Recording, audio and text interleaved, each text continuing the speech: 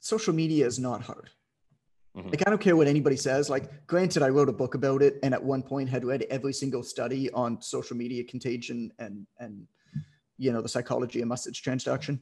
I can tell you, like you could watch what I'm doing on my Instagram, and I can tell you my book Vironomics is the playbook for what I'm doing. Like, Mm-hmm. it's boom, boom, boom, boom, boom. Like, I could tell you exactly how to do this stuff. I mean, I took what was previously a dead account where I basically just ignored it for the longest time. And if I'd post, I'd get maybe 50 likes and like 0 to 1 comments. And within 2 weeks, reached 500,000 people organically through a page of 20,000 people, increased my following by 5,500. And it's like, and this is just compounding, right? So it's like social media, when you understand how to craft messages and you understand the audience you're actually writing for, you're not writing for yourself. You're writing for the hero of your customer story. Like every post that you write is a story. Every story has a hero that's the hero of the story, and the villain.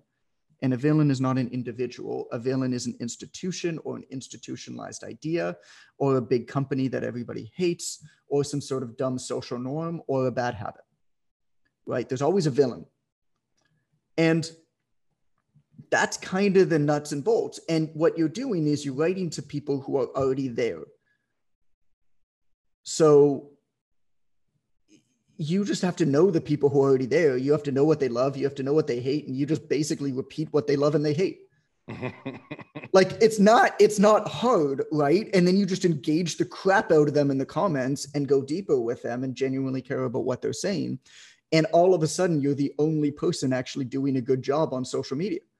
Mm-hmm.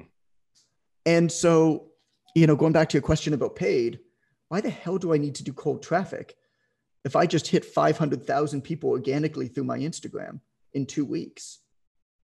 If I'm going to hit 150, 200,000 people through my website every month, you don't ever need to touch cold traffic, right?